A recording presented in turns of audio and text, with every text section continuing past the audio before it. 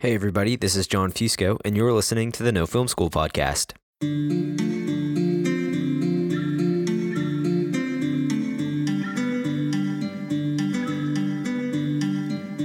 What would you do if you were tasked with building an entire universe on an infinitesimally small budget? Where would you even start?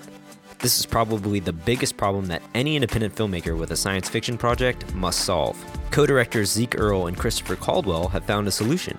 To put it plainly, you can't separate the money from the creativity.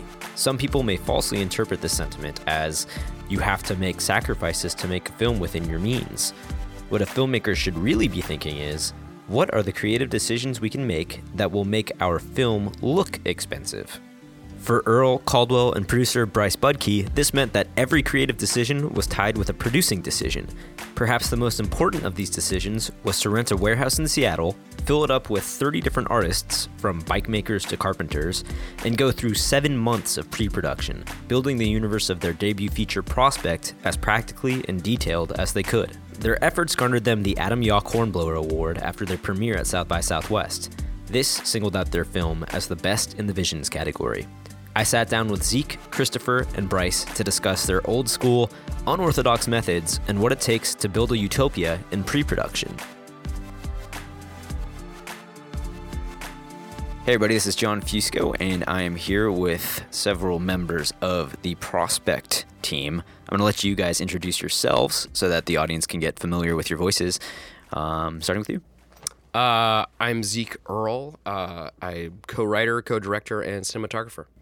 Chris Caldwell, co-writer, co-director. I'm Bryce Budke, the co-producer. Awesome. So let's start by just giving us a little log line for what your project is. Prospect is a sci-fi western about a father and daughter prospecting team who go to a remote alien forested moon to try to dig some valuable gemstones out of the ground. And yeah, it's things kind of go to shit from there. Mm-hmm. Like any good movie.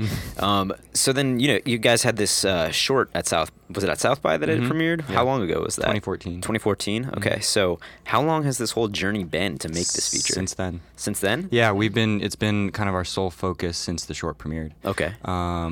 Admittedly, we were a little bit underprepared for the release of the short film. We didn't have a script in hand, but there was a lot of excitement immediately after releasing the short, and we scrambled to throw together a treatment. We flew down to LA and took a bunch of pitch meetings, some of which went disastrously. And from that point on, it was just a continuous back and forth of working on the script, flying to LA to pitch it. A lot of ups and downs, a lot of false starts, but we just kept working on it and developing. And it's kind of like, if we count the time that we were working on the short, which was legitimately still like part of the development of the feature, right. We've been developing this world for 6 years. So yeah. So let's just start there. I mean, what kind of advice can you give to people who are coming off of success with a short and having these meetings and trying to pitch for a larger feature? What are some things that you learned there? Like, I don't know if we did it the right way. It took us, 4 years from that point on to get financed. I think it goes without saying, having a short film, absolutely huge. Proof of concept shows what you can do. And in a chunk, we also had a concept art book. We had a very production design heavy world, so we did a lot of renderings, and we printed it very impressively, really heavy. It was like an encyclopedia, so we could slam it down on tables. Nice. When we went to meetings. I mean, we were fortunate enough to have a lot of very enthusiastic collaborators. Our production designer and a lot of the sets and props designers were working with us, for no pay. They had their day jobs, nights and weekends, and helping us do the designs, put together the pitch book, concept artists donating their time. But yeah, I mean, as far as just getting really explicit with the strategy, I think like if we were to do, I mean, having a feature script in hand would definitely be good advice. It might have expedited things if we had done that. But I think one thing is we believe very much in getting short films online. After we premiered at South by Southwest, we just immediately put it online because you get that stamp of approval from the festival, which is great. But doing a festival run, a long festival run, that's just limiting the amount of eyes that can get on the project. And then, yeah, I think the pitch book was very much directly inspired by watching Jodorowsky's Dune and seeing how that thing went together. It was like, we want one. Yeah. Let's talk about your production design because, making a low-budget science fiction movie is a pretty difficult thing to do. Mm-hmm. And I imagine that, you really have to think about where your money's going in terms of, like, building this world. So where did you guys, like, put that emphasis? What was like, your biggest focus in production design to build this world? Because it looks great. Like, it looks amazing for a low-budget science fiction. I'll say that. Yeah. Well, I mean, there's a million kind of little tricks worked in there. Like, they wear spacesuits like almost the entire movie, so you're not making like multiple costumes. You make one really, really good-looking costume. And our space travel in our universe is really claustrophobic, which means all the spaceships are small. It was just very, I don't know, because I've not gone through a conventional process, but we opened a warehouse in Seattle where we hired like a ton of people directly. Like, I don't think barely anyone had ever worked on a movie before, but they all came together. So we were kind of in making this up as we went along. And probably the most fun, gratifying part of this process was like kind of like every day sitting next to our production designer, Matt Acosta, and like discussing this stuff. Like, we were so involved in production design. I think that's what it just really kind of comes down to, is we didn't just like pass this job off and, give notes every once in a while. Like, we were there every single day thinking about the movie, thinking about the shots, thinking about what was actually going to be on screen. So like, I was, able to influence like weird budget decisions on like what type of lights to buy for this thing. Even when I'm like, guys, we're not going to actually see that, and we'll save $200 if we do it this way.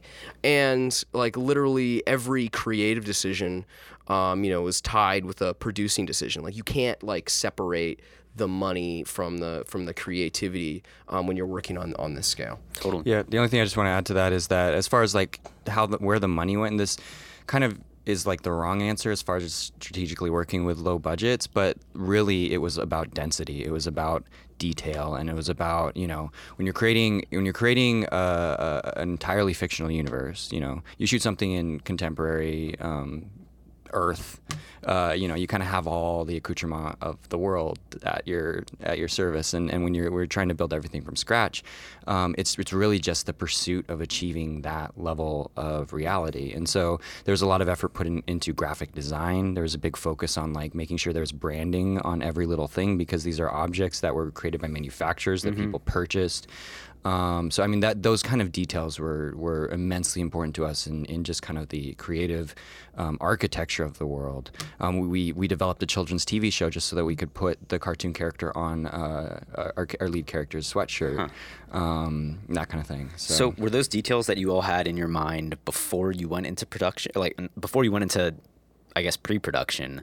Of like building a lot out of this it world? A lot of it was, and a lot of it that there's cases where we knew we wanted to do some cool thing, and then a lot of stuff we discovered through the process, because like Zeke said, we opened up our own warehouse where we all were every day for pre-production. The production office was there, all of the craftsmen who were building all the props and sets were there, and it was just like a constant dialogue. And so I think a lot of across the board, the production design team, just it was their contributions were, their creative contributions were just constantly in the mix. It was less like, and you do this, and I think what might be really surprising for a low budget film like this is we actually threw so much away, like good shit. Wow. Like what? I mean, I'm just like, my first thing that pops in my mind is like we made like essentially a cigarette advertisement. It was like this beautiful thing done by an illustrator, and it was supposed to be on the T-shirt of a character that we cut. But we made the T-shirt, we made the costume. Actually, we ended up cutting most of our biggest set. Wow. So what was that set? It was the interior of a freighter of a cargo. It's like the opening scene, right, where we just see her listening to the headphones, but there was like kind of a scene that just didn't work out pacing wise. I mean, I think there's just so much stuff that like people like because when you're there watching everyone put like someone worked on this for a week, and then it just like isn't in the movie, or it's like there but the camera just never catches it. But I think on the other hand, it's like you have to err too much if you're gonna like, because you know the flip side of that is like something feeling empty. You don't have it. So how? Sorry, go ahead. Oh, no, I say, and the only counterpoint to this whole conversation is that the whole rainforest needs no set dressing. Yeah.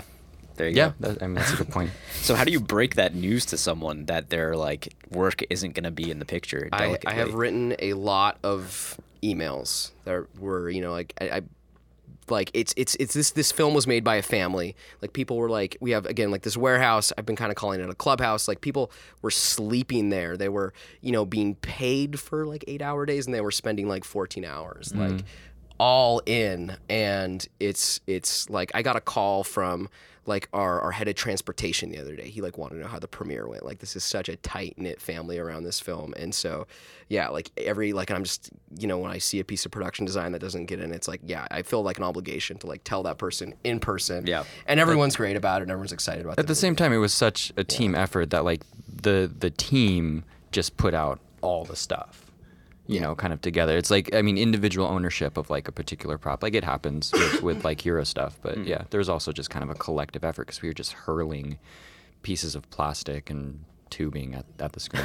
So how long were you in this warehouse? Is fascinating. Yeah, we had 7 months of pre-production, which for an indie film is huge. Yeah. And one of the biggest hurdles to getting financed, because we would walk into these rooms in LA and say, yeah, we need, you know, well, we were asking for a year for a long time. And then we shortened that to 7 months, and people just looked at us like we were insane. Like, no, it's well, look at the numbers, it adds up. And it finally took our financier, who are like an incredible group of people, Bronze Studios in Canada, who like were like, all right, guys, you know, yep, that does sound crazy, but like we'll take a gamble. Awesome. How many people were in that warehouse? Like part of that team?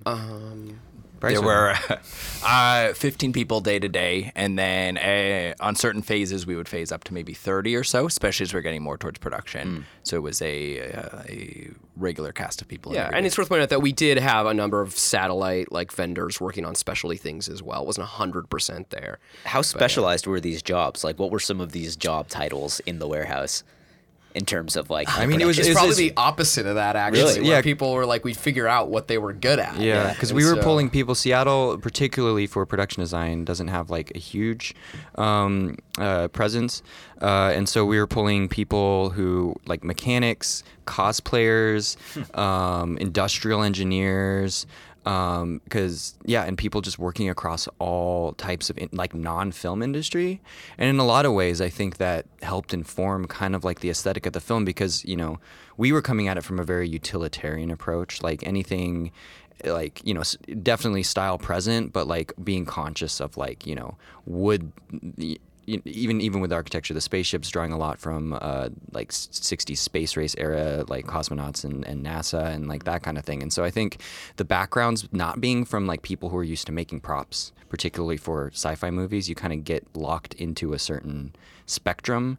And it was nice having people who just had they weren't bringing anything other than like actual industrial design to the table. I think one of the things that might be unusual for even like a conventional set building is that we bought a CNC machine, like a 4x8 robotic CNC machine. So all the sets were designed like virtually, like digitally, and cut out of flat pieces of material and kind of assembled almost like a big Lego kit. Yeah, that was crazy because like we'd have our set designers and they'd be sitting and working for weeks just on their computers, and then it would become time to like print the set, and so like in one day, all of a sudden there's like a massive structure. Wow. Yeah. So how long did that set take would like a set take to build that way in terms of actually like physically producing it rather than on the computer? Because if you're spending weeks on the computer, is that much prep actually make it easier in a way? I think so, because it was a very like one or like 2 or 3 people could put it together. Yeah, like you didn't need a whole lot of labor on the ground. But yeah, some of these sets would fly up in a few days after like, you know, being prepped so extensively. And these are people, and that's where design. It's like they were going through the design process, like in the 3D modeling, and then designing, you know, with an eye toward fabrication. And so by the time design was done, you had like basically schematics ready to print. And who were these people that did that? Like they weren't actually our set designers. our set leads were their names were Brandon Myers and Taylor Sizemore. And yeah, like Taylor Sizemore is a guy in Seattle. He kind of made a name for himself, like in this, like building custom bikes. Okay. And Brandon he was does an amazing carpenter and like cabinet maker and like house guy, and they were both just. And he like, still does like fuck high-end yeah, let's make installations. spaceships. Yeah. Wow. I mean, okay, so now we've talked a bit about pre-production. Like, let's talk about post-production and like what you used but like how you allocated that money towards VFX and making the first, like the space, the outer space, and then sort of what you brought in post-production to make the moon actually look sort of ethereal. Yeah. So CGI is something we're very, very critical of. Yeah. And we wanted to make something that felt very tactile, very tangible. So we put a lot of hard parameters around anything that's CGI. I think there's only one shot in the entire movie that's 100% CGI. But even if you're looking at a spaceship, it's usually through a practically shot window. We always wanted some degree of griminess of texture that's real, that's filtered through our fucked up lenses to kind of frame that digital element. And then we worked with an incredible artist who's a longtime Seattle friend, Ian Hubert, who has a knack for building spaceships, and he just kind of took this on as a passion project and put way more work into it than he was being, Yeah, he's like an artist. Yeah. Like in every sense of the word, and he just got obsessed with texture, and his challenge for like this film was like texture that matched the production design. And then so for the moon itself, the moon is covered in toxic dust, and it was really important that didn't feel like a shitty effect just over everything. So it was all practically shot. We actually tried doing it in sort of like a studio situation in the warehouse, but it wasn't working. So then we actually went to my basement, which is much more enclosed space, and that had the right dust airflow. That's like where the magic dust was. So we spent like an entire awful day shooting dust in my basement, and then it was very painstakingly layered on shot by shot. It has to match the camera movement. If the camera's pushing in, the gosh. dust has to like come past the camera, or like everything. And then we finished it in 4K, which we just didn't realize. Like, I don't even know how many VFX shots are in our film, because technically every dust shot is a VFX shot. And like probably one of the biggest things, and this is like only a no film school answer, just to like heads up everybody, getting that 4K like VFX layers of entire scenes to the post house was like a nightmare. I'm sure. It's just like terabytes upon terabytes of data. Like, you couldn't upload it half the time. We were like driving hard drives to Canada, like a huge mess.